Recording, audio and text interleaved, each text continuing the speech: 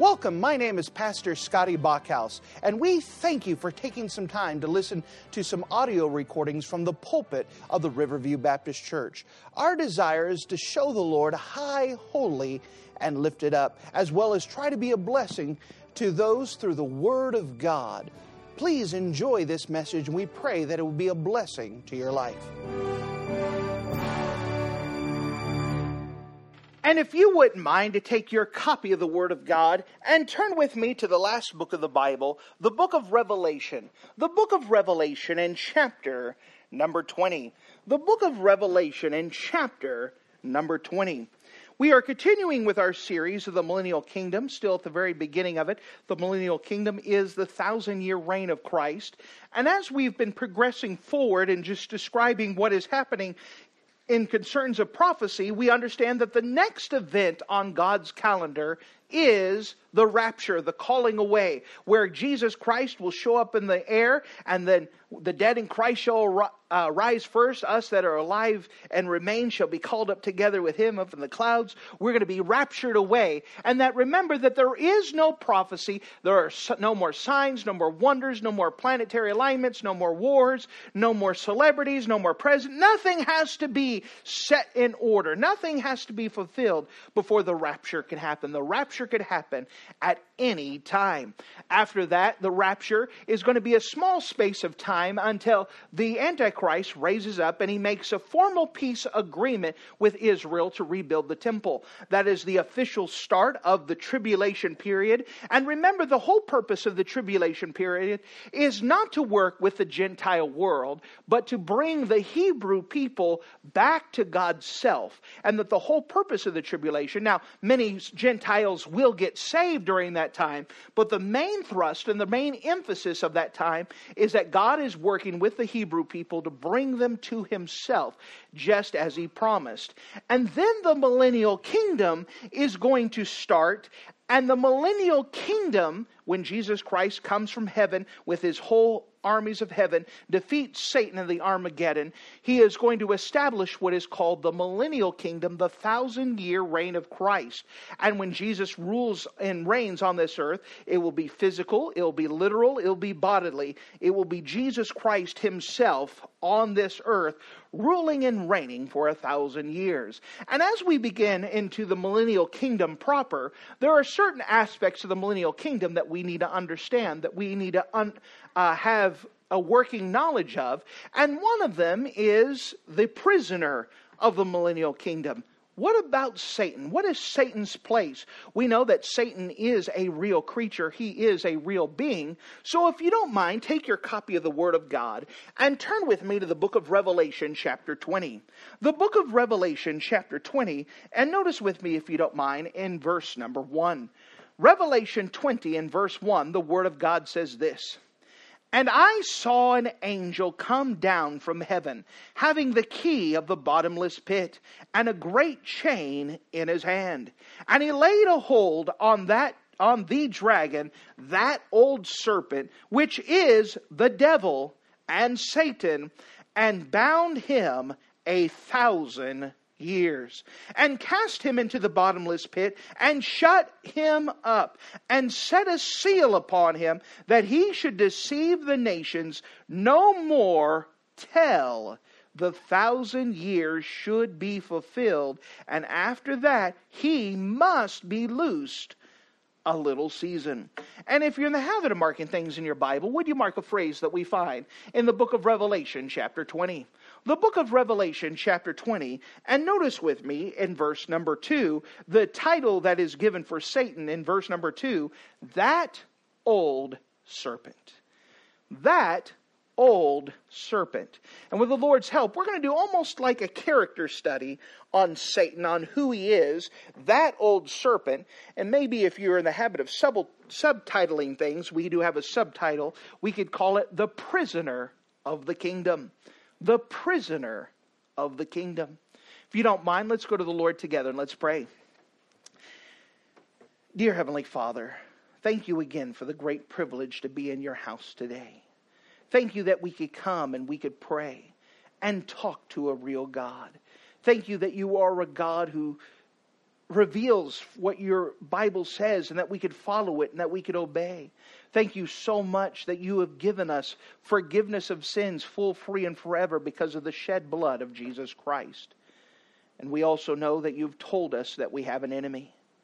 We have the enemy of the flesh. We have the enemy of the world. We also have the enemy of the devil. And that we're not to be ignorant of his devices. We need to understand what he is, what he could do, how he moves. And that we understand that you are greater than anything Satan can ever do or be or possess.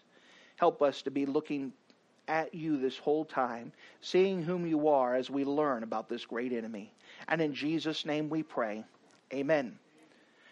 Well, as we examine the book of Revelation, we can see that Satan plays a pretty big part in the end of time. We know during the period of the tribulation that he goes to war with heaven. He tries to deceive all the people, tries to deceive the Jewish people, but he fails. He tries to set up religion to worship him, and he ends up failing. And now he, at the end of time, is being judged for 1,000 years. But before we go into that, let's explore a little bit about who Satan is. Let's see who this creature is that we've heard so much about, that maybe some of us have a fear over. Let's see a little bit more. Where did he come from? How did he come to be? Let's explain from the Bible all of these things. The very first thing I would like to show you is Satan's pride. Satan's pride. And if you don't mind, let's explore more about who this creature is. And let's start in the book of Ezekiel, chapter number 28. The book of Ezekiel, chapter 28. Usually when we do character studies, we are examining the life of a human, and we're examining their entire life, and we know that everyone's life preaches a message. That there's one principle as you look at someone's life that you could draw from, that you could learn from. Well, we're going to put the same case for Satan, that we could do a character study of his life, who, by the way, he is a real live being, and we could examine his life and still get a message from the life of Satan. If you don't mind, notice with me in the book of Ezekiel chapter 28, we're going to see first of all Satan's pride. Notice with me Ezekiel 28, notice with me in verse number 12. Ezekiel 28, and notice with me starting at verse 12. The Bible says this: Son of man, take up a lamentation upon the king of Tyrus, and say unto him, Thus saith the Lord God, Thou sealest up the sum, the full of wisdom, and perfect in beauty. Thou hast been in Eden, the garden of God. Every precious stone was thy covering. The sardius, topaz, and the diamond, the beryl, the onyx, and the jasper, the sapphire, the gold, and the carbuncle, and gold, and workmanship of thy Tiberites, and thy pipes was prepared in thee in the day that thou wast created. Now, what is happening in this passage here is that God, first of all, starts addressing the king of Tyre, who was a real person at the time, and that God is doing like a dual prophecy, that at the same time he starts talking about the king of Tyre, he kind of switches past him and begins to talk about who Satan himself is. And there are some things that we can learn about Satan immediately in this passage. Notice with me, if you don't mind, in verse 13. Thou, speaking about Satan, has been in Eden, the garden of God. Now, with this, in verse number 13 at the very end, notice this, that thy pipes were prepared in the day that thou wast created. So here's some things that we learn about Satan right away, is that first of all, he was created. So if he was created, that seems to come to pass the understanding he had a creator. Guess who created Satan? God did. And so as we're examining who Satan is and his power, sometimes people have in mind that there is an eternal struggle of good and evil, the yin and the yang. They have an idea that there's a duality. The idea of a duality is a point of view, a philosophy, that good and evil are equal, and that these equal things must be in balance. They have to be fighting, that the good cancels out the bad cancels out the good. But that is not so. God is the creator of all, including Satan. Satan was a created being, and who has more power, the creation or the creator? Well, the creator would have more power. God is more powerful than Satan. Satan is inferior to God. He was created by God. By the way, let me also put a time of frame in here, that it says that thou was in the beginning. Even Jesus talks about in the beginning. The beginning of what? Well, the beginning of time. When was time started, by the way? When God created the heavens and the earth. God created the world in 6 literal days. That He created light, He created earth, He created the skies. Day 4, He created the celestial bodies, sun, moon, and stars. Satan himself was created probably on day number 4. Adam was created on day number 6. So guess what? Satan is only 2 days older, 2 literal days older than Adam. And that Satan was not fallen the time of God's creation. How do we know that? Because on day number 6, God looked at all creation and said it was very good. He wouldn't say it was very good if Satan was running around going crazy. That God had His creation and it was perfect. There was no problems with any of His creation, including the created angels and created Satan. And so we know that He was created. In fact, notice with me again in the beginning of verse 13, thou hast been in Eden, the garden of God. So guess what? Satan was in the Garden of Eden. We know that the Garden of Eden was created after Adam was made. And so Satan was there in the Garden of Eden. He saw the beauty. He saw the things that was there. Now, what happens in the rest of verse number 13 is it describes the beauty of Satan. Now, sometimes we get in our mind that Satan, because of mythologies, that Satan is this red guy with a pitchfork and horns and tail. But that's not what he looks like at all. Remember, Satan is a very special angel. And he is created, if you can imagine in your mind, a musical instrument. It says thy tabrets and thy pipes. He was created as a musical instrument. He was created with precious gems all throughout him. He was a very beautiful creature. He was made to be a musical creation. In fact, many people believe that he was the song leader of all of heaven. And that his job was to direct all of the praises of God's creation to God, and him being the choir director. Well, you know, the problem is with anyone who's in a position that sometimes they say, well, everyone's looking at me. I must be the one that is great. I must be the one that is great. And it began to work on Satan's pride. Notice with me in verse number 14. Thou art the anointed cherub that covereth, and I have set thee so. Thou wast upon the holy mountain of God. Thou hast walked up and down the midst of the stones of fire. Notice this. Thou was perfect in thy ways from the day that thou was created till iniquity was found in thee. So when God created Satan, he was perfect. It was not until iniquity hit his life that he became not perfect. What was his iniquity? What was his problem? Notice with me as we continue on in verse 16. By the multitude of thy merchandise, they have filled the midst of thee with violence, and thou hast sinned. Therefore I will cast thee as a profane out of the mountain of God, and I will destroy thee, O covering cherub, in the midst of the stones of fire. Thy heart was lifted up. Why? Because of thy beauty. Thou hast corrupted thy wisdom by the reason of thy brightness. And I will cast thee to the ground, and I will lay thee before kings, that they may behold them. So why was it that Satan fell? Well, it was because of pride. The reason why Satan had sin in his life was because of pride. And what was the 3 areas of pride that affected him, that gave him, as in our vernacular, gave him the big head? Well, there were 3 things specific about Satan. It was his beauty, his intelligence, and his money, his finances. So, because of how beautiful he was. These were things that were hallmarks of Satan, as the Bible describes in various places. So what were the 3 areas that caused him to have pride? Well, his beauty. Is it perhaps that there's people today that could get prideful about their looks and how beautiful they are, how wonderful they are? We know that it is a source of pride for people. What about this? The intelligence. Is there some people who get a big source of pride because of how smart they are?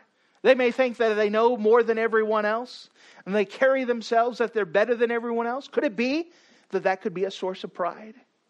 And then his finance. He was made a musical instrument, his skill, but he was also made out of gold and gems and all kinds of precious things. Could it be that there are some people today that could have pride because of their wealth, their finance, their possessions?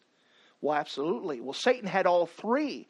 And after a while, we don't know how long, it could be about 100 years, that Satan served as the choir director for all of creation.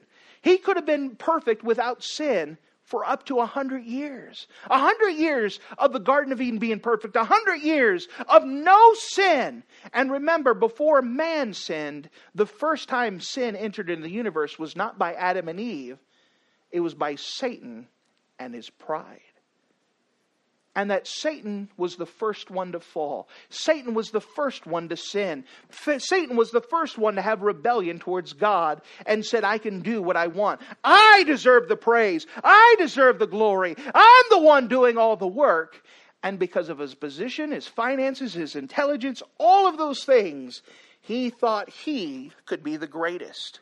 In fact, the Bible goes on with that same idea in the book of Isaiah, chapter 14, where it describes more of who Satan is. Isaiah and chapter 14. So as we're learning a character study, we're seeing first of all Satan's pride. That Satan, he was created by God at the beginning. He was created perfect. He was in the Garden of Eden.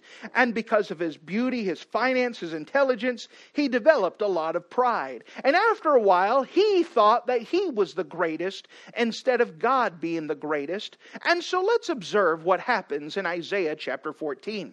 Isaiah 14, and notice with me in verse 12. Isaiah 14 in verse 12, the Word of God says this. How art thou fallen from heaven, O Lucifer, son of the morning? How art thou cut down to the ground, which did weaken the nations? For thou hast said in thine heart, notice this, here's the I wills. Notice this out of pride, the different things that Satan says, I will, I will, I will. Notice in verse 13, for thou hast said in thy heart, I will ascend to heaven. I will exalt my throne above the stars of God. I will sit upon the mount of the congregation in the sides of the north. I will ascend above the heights of the clouds. I will be like the Most High. The place where Satan was, is he got so egotistical, so full of pride, so full of himself that said, guess what? I should be God. The problem was that the position was not open. And he lost out because he is not as powerful as God. It wasn't even close. And so when he got to the place and said, everyone should worship me, I should be as God, people should acknowledge me and how great I am, he was cast aside. And because of his pride, he fell. Notice in verse 15, yet thou shalt be brought down to hell and to the sides of the pit. So remember, what is in Satan's future? Oh, let me pause really quick. Satan is not in hell right now. He is not in hell. He is not the ruler of hell. That is his eternal damnation. That is his punishment. He is going to hell not to rule hell. He is going to hell to be punished forever and ever and ever. So if you're going to put it this way, who is in charge of hell? God is. God made that prison to punish Satan and his angels and his demons. That is why hell was created. And God is the one who owns hell. God is the one who created hell. Satan does not want to go there. But let me remind you, he is not there now. Satan has never been in hell. When he fell from heaven, there's only one other place to go in this life, and that's here on earth. And guess who runs this place? God is still God, But Satan is down here trying to run his own schemes. He's trying to get his own powers. He is still trying to stir up rebellion towards God. He is on this earth now. But one day in the future, he is going to be cast into hell. Notice with me in verse 16. And they that see thee shall narrowly look upon thee and consider thee, saying, Is this the man that made the earth to tremble and that did shake the nations? This is speaking about the time right before the millennial kingdom, where this angel is going to drag Satan by a chain, and he's going to drag him and throw him to hell. And all of us are going to look down at him and say, this is the guy? This is the one that's caused all the this is it? I thought he'd be taller. We would expect more out of this. You understand? Satan is small compared to God. And when God is ordering Satan, when you see how big God is and how itty bitty Satan is, you say, this is it? This is it? And we'll realize that God was a big God the whole time. It was Satan that is small. It is Satan that is tiny. Satan is no match whatsoever for God, and he himself will be cast into hell. Why? It's all because of his pride. He sinned against God. He thought he could be God, and the job was not available. And so that's the background of Satan. We see Satan's pride. Let's switch subjects as we explore more about Satan, and let's see Satan's power. Let's look at Satan's power. Now, one thing that you have to understand is that Satan does not have unlimited power. He is limited. Satan cannot do everything he wants. He is limited to what God allows him to do, by the way, in our life. So I want you to think of something. Satan is not God. We understand that? That means he is not omniscient. What does word omniscient means? Omniscient means all-knowing. You know that God does not know that Satan does not know everything. God knows everything, but Satan doesn't know everything. Satan does not know when Jesus Christ is coming back. Think about that. He's waiting just like we are for different reasons. He does not know when Jesus is coming back. Here's another thing. God is omnipresent.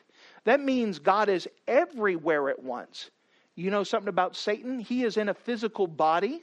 Now, it could turn different forms, but Satan is limited to one place at one time. He is not everywhere at once. God is. And the other idea of omnipresent is that God is in every point present tense at once. That means that God is in all time at once. Satan is not.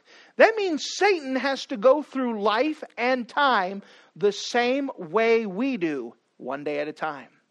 Satan is pretty wise. He's been on this earth for 6,000 years, and he gained some knowledge after living for 6,000 years. But Satan goes through time just like we do. He cannot go back and forth in time. He is stuck in the same time stream that you and I are. Now that makes him pretty limited, isn't it? That he does not know what the future holds. Now, he's wise enough to guess and follow patterns, but he doesn't know what the future holds. He does not know when Jesus Christ is coming back. You understand that Satan is not as big and as scary and as powerful as we sometimes imagine would be. Now, I'm not saying that he's not without power. He has power. And you cannot face him alone. You cannot. But Satan is limited and he is very small compared to God. But he does have some power. Turn with me, if you don't mind, and let's explore this in the book of 2 Corinthians.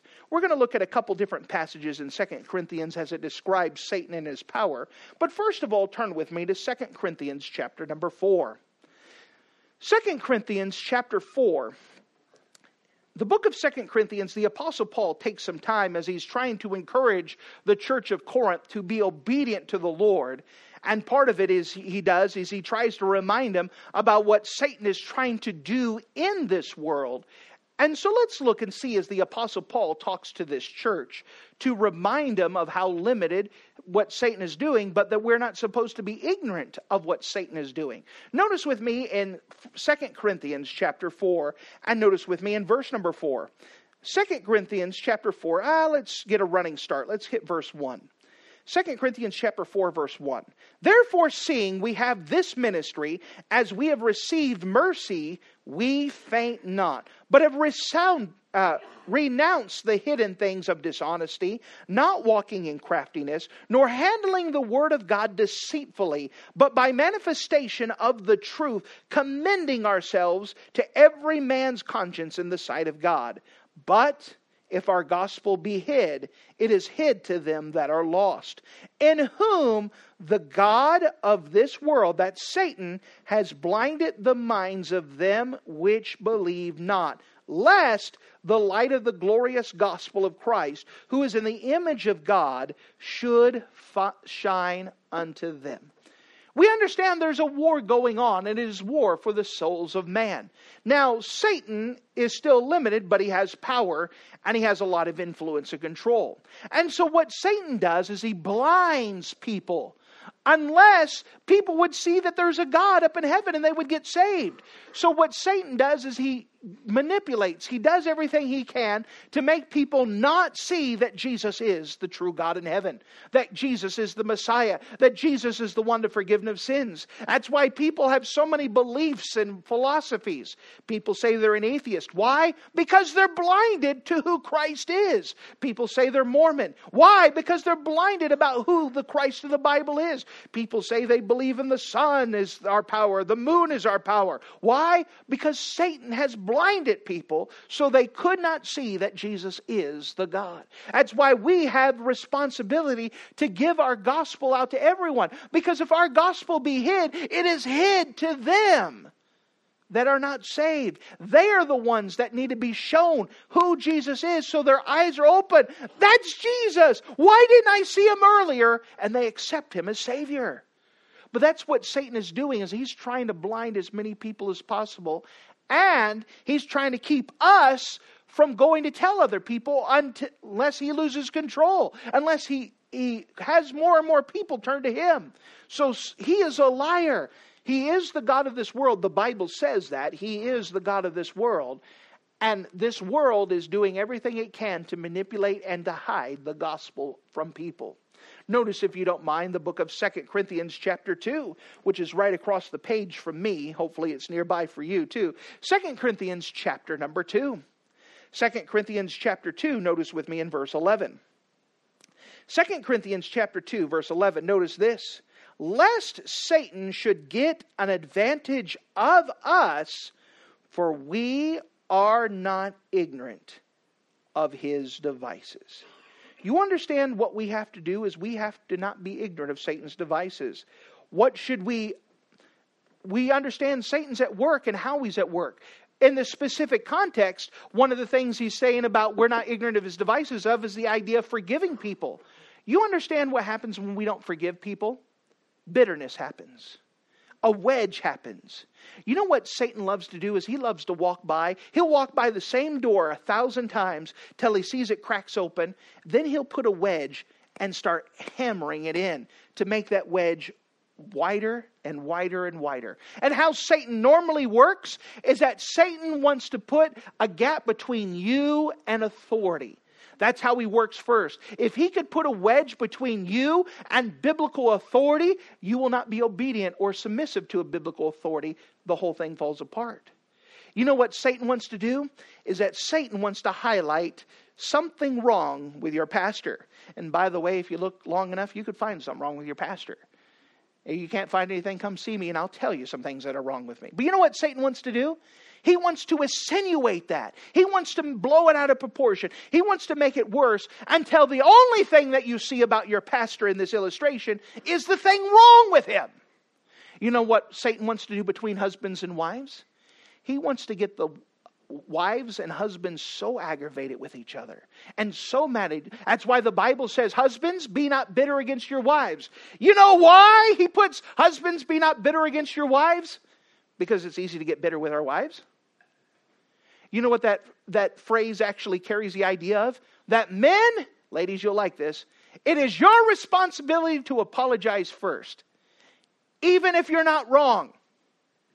It's your job to make peace in the house. It is your job to go over to make sure that you don't have anything against the wife. I can't believe she never apologizes to me. She's the one that's wrong. Satan wants that. He wants to put a wedge between a husband and a wife. He wants to make it so the wife just looks at her husband as a failure or he messes up and I don't have to listen to him because he's always wrong. Satan wants to put a wedge in between that. He wants to do something between children and their parents. You understand, children? Your parents are human. That means they're not perfect. They will mess up. And sometimes they'll give a bad call. I know it may surprise you, but every once in a while your parents may not give something that you agree to. And you know what Satan wants to do is he wants to put a wedge in between you and the parents and work. The Bible says we're not supposed to be ignorant of his devices. We need to understand what Satan is trying to do. And that if you have an ought against somebody, it is because your flesh, first of all, started with the ought. You didn't forgive. And Satan is doing everything he can to pound that wedge to make it worse and worse and worse. Be not ignorant of Satan's devices. Satan wants to ruin homes. He wants to ruin churches. And remember, a church cannot be conquered from without. It implodes from within. That's where you get silliness, and that's what Paul has dealt with the Corinthian church. Remember, in the 1 Corinthians chapter 1, they had divisions. They had the 4 groups. They had, I'm of Paul, I'm of Apollos, I'm of Cephas, and I'm of Christ. And so the first one was, I'm of Paul, I'm of the founder of the church. We ain't ever done it any way different. This is how we've always done it. We're not going to change now. And you got people in church that do that. Well, this is how we're always going to do it. Then you got, I'm of Apollos. Well, my favorite internet preacher says to do it this way. Well, my favorite evangelist, my favorite preacher says we need to do it this way. And we need to listen to this person. Well, he's not the pastor of the church. Then you got, I'm of Cephas. Well, this is what they do in that other church. Most of those people that said they followed Cephas carries the idea that they want to obey the law. They wanted to obey what this church says. Well, this church knows what they're doing. We want to do it this way. And many of those people inside of Corinth had never been to the church of Jerusalem. But that's what the church down there does. And then you have the worst group, the ones, I'm of Christ. That's the super spiritual group that says, I'm wrong and I'm right and you're wrong. And that I'm better than you because I know what I'm doing. And all 4 of those groups were at war with each other in the church of Corinth. And Paul writes a letter trying to cure that and trying to fix that. And when it comes to 2 Corinthians, you have 2 of those groups that have combined together to oppose Paul. And Satan is saying, do not be ignorant of Satan's device. That God is not the God of division. He wants unity. He wants to put it. This is nonsense. And how many churches do we know that is divided? And it's because it started off with something small and someone pounded in. I heard of a church once that broke up because of pickles. They had a fight between whether they should have spears or slices. Now, we understand there were some other underlying problems, but that's what they blamed it under. But you know, something as simple as that, Satan loves to blow up churches. He loves to blow up houses. We're not to be ignorant of his devices. This is how Satan works. We have to understand this is what Satan is trying to do, and that we need to look past him and look at God. You understand that if we're all looking towards God, we're heading to the same spot. We're moving towards him. We're moving together. The answer is always to keep your eyes on Jesus. Satan wants to put our eyes on something else. And it causes division. It causes fractures. It causes us where we don't look at authority, biblical authority, and submit to biblical authority. It is an authority problem. Do not be ignorant of Satan's devices. You could read 2 Corinthians and see that's exactly what he's saying. Just to back it up, notice with me in 2 Corinthians chapter 11, as we see more of what Satan is doing. 2 Corinthians chapter number 11. Now we're looking at Satan's power. We understand he does have power, but his power is mostly subtlety. That if Satan came in here today and with the image of the mythological Satan of a pitchfork and red and horns and tail and came in here and says, the Bible is wrong, we would have enough sense to go throw him out of here, right? We know he's wrong. Forget that. But Satan knows he can't take the direct approach, so he's got to do it subtly. He's got to do it trickily. He's got to do it slyly. This is why we have to guard what people say. Notice with me 2 Corinthians chapter number 11. How does Satan work? 2 Corinthians chapter 11 verse 13. For such are false apostles, deceitful workers, transforming themselves into the apostles of God. And no marvel, for Satan himself is transformed into an angel of light. Therefore, it is no great thing. It is no great thing, I say. It is no great thing if his ministers, whose ministers? Satan's ministers. If his ministers be also transformed as the ministers of righteousness, whose end shall be according to their works. You know how Satan works? Is that Satan has his agents look just like Bible teachers, Bible scholars, Bible ministers. And they will try to deceive good folks into believing that the Bible is not true, that the Bible is not correct, and try to steer them away from God. Now, the problem is that these guys are really nice. They have a great smile. They have a lot of teeth too, some of them. That they're the nicest people you meet. They'll give you the shirt off their back. And you know how hard it is to preach against nice people? And to point out and say they're wrong? It's wrong. That's not what the Bible says. But people say, but they're so nice. I'm going to listen to them because they smile really big. They give me the things I like to say. They make me feel good about myself. And that's what Satan does, is he tries to put all kinds of people in positions of biblical teachers, biblical authorities, biblical pastors, biblical whatever, and trying to say the Bible's not really correct. Well, there's an error here. Now remember, if Satan came in here and said the Bible was wrong, or if someone else came in here and started screaming the Bible is wrong, we'd toss him out. But if a Bible scholar comes up here and says, well, the Bible really doesn't mean that. Well, the Bible should have truly said this.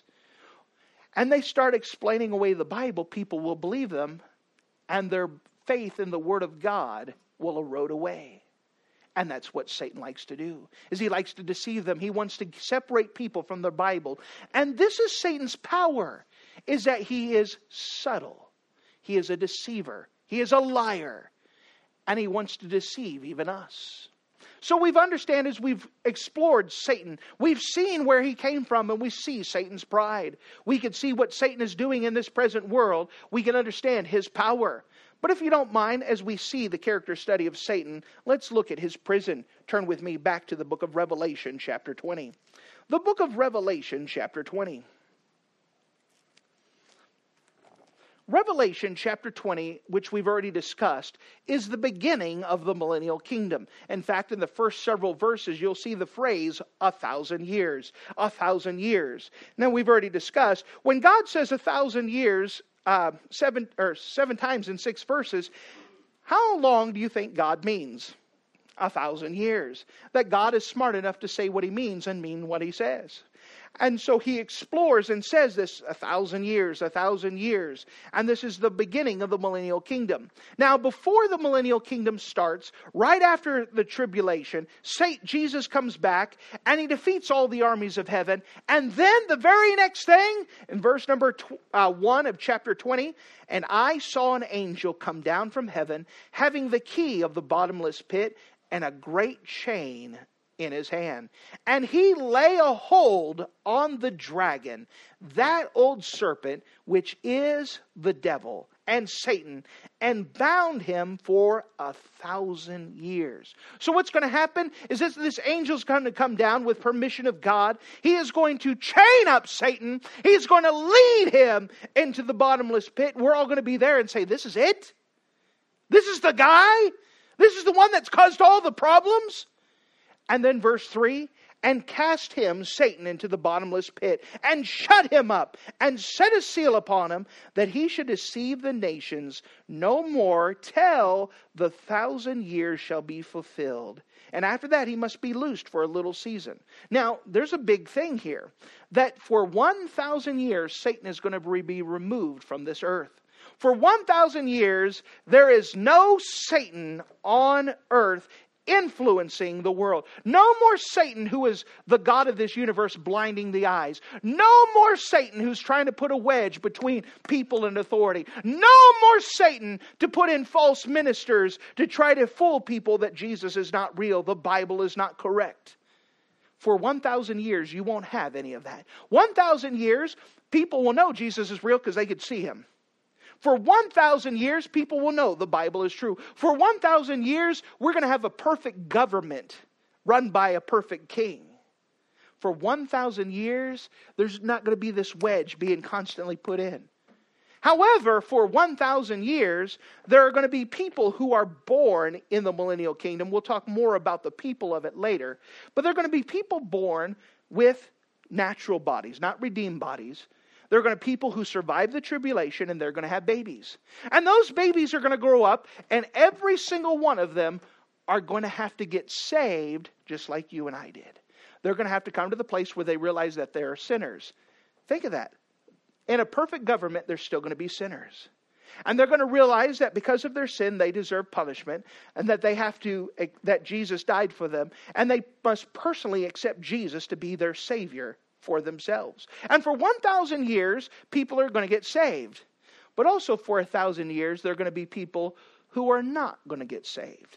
And they're going to refuse to submit to King Jesus. Can you imagine that? A perfect government run by a perfect God, perfect king, and there are still going to be people who are going to rebel against his rule.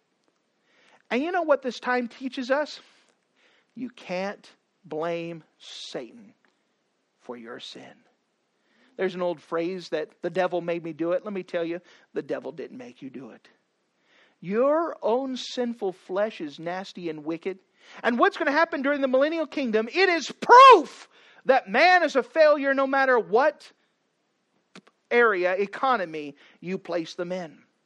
We believe in something called dispensationalism. What that means is that we believe that there's different economies, different times, different ways that God has worked with man. But salvation has been the same all throughout them. The very first one, we had the dispensation of perfection, of creation. That in the Garden of Eden, Adam was perfect, Eve was perfect, perfect garden, and only one rule. How would you like to live a life where there was only one rule? You can do whatever you want, just don't eat of this tree. Well, guess what? Even in a perfect place with one rule, man failed. After that came the dispensation of conscience, where there's no law. The principle is that you just do what you believe is right and try to do what's right, and guess what? Man failed. After that, you had the dispensation of government, that God established government to punish evildoers, and that if you do wrong, you'll get punished. And guess what? Man failed. After that came the time of law, where God said, here, fine, I'll give you all these laws. You obey these laws. In fact, let's just summarize to the 10 Commandments. Just keep these 10 Commandments. And guess what? Man failed. Which brought us up to the time of grace, where Jesus Christ has offered forgiveness of our sins full, free, and forever. And for all of you who have accepted Jesus as your Savior, guess what? You don't have to sin anymore. You've been freed from the power of sin. You know the only reason why you sin today as a Christian is because you want to. It is by your choice. And even saved, redeemed people, we're going to fail. And then you come to the millennial kingdom, where there's no more Satan. There's a perfect king and a perfect government, perfect society. And you know what's going to happen? Man fails. It doesn't matter what situation you put man in. Man is a sinner and will sin. And he fails God. And today, you may want to try to appease your conscience by saying, Satan made me do it. Or it was something else that forced me to sin. But let me tell you, The reason why you sin is because you wanted to sin.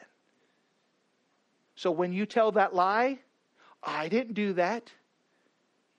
Satan didn't make you tell that lie. If someone says, I'm going to go get drunk, Satan didn't make you drunk. You understand? You sin because you're a sinner. You sin because you want to. That changes everything. Because if we blame Satan, we could feel better about ourselves. But if we realize that it's not Satan's fault why you sin, that it's your fault that you sinned, we realize that we need to get right with God. I need to get right with God because I have sinned. It's no one's fault but my own. I need to get right. And so as we come up, we see this character study of Satan. One of the things that I want you to come out of here knowing is that he is not as big as some people make him. He is small compared to God. And he has to answer to God, and he will be punished by God. And Satan doesn't have power to make you do anything right now. You sin because you want to. And dear friend, if you have never accepted Jesus as your Savior, let me tell you that you need to recognize, first of all, that you are a sinner. You are a sinner. And because of your sin, you've offended a holy, righteous God. The good news is, friend, is that Jesus died for you and paid your price, and that you must come to the place where you personally accept Jesus to be your Savior. And if you don't know for sure that your sins are forgiven, it would be our great privilege to take the Bible and to show you from the Bible how you can know without a doubt that you would be going to heaven. And we would love that privilege. For those of you who are saved and you've accepted Jesus as your Savior, the principle I want to give to you today is that you sin because you want to. Your bad attitude is not because Satan made you have a bad attitude. Your hissy fit that you threw is not because Satan made you throw a hissy fit. It is because your flesh is in control. You're a sinner and you chose to sin. You chose to surrender yourself to sin instead of depend upon God to give you grace to help you through that. I want to tell you today that there's still hope. The idea is that I die daily. I die to my flesh's desires. I die to my ambitions. I die to my goals. I die to what I want to do. And you understand, we all want to scream and holler and shake someone and get right. But we can't surrender to that. We have to say, God, I need your help. Because left to our own devices, we will continue to sin. We have to say, God, I need you. Fill me with your Spirit. I need to depend upon you. I need help or I'm going to mess up. I need help or I'm going to throw a fit. I need help or I'm going to have a bad attitude. I need help or I'm going to fall into the same habit of sin over and over. I need Jesus. Thank you for listening to this audio message. This is Pastor Scotty Bachhaus, and I encourage you to take this information that you just received and make a specific decision to follow after the Lord. If you don't know Jesus Christ as your Savior, let me beg you to take the time to receive Jesus Christ for the forgiveness of your sins. If you are saved, I encourage you to make a decision in your life to help you get closer with the Lord. If there's anything specific we can do to be a blessing or to pray for you, we encourage you. Look us up on the internet at riverviewbc.com. Once again, that's riverviewbc.com. Or if you would prefer to call us, you can give us a call at area code 920-530-6308. Once again, that number is 920-530-6308. If there's anything we can do to be a blessing or an encouragement to you, please let us know. We would love to make ourselves available. Thank you.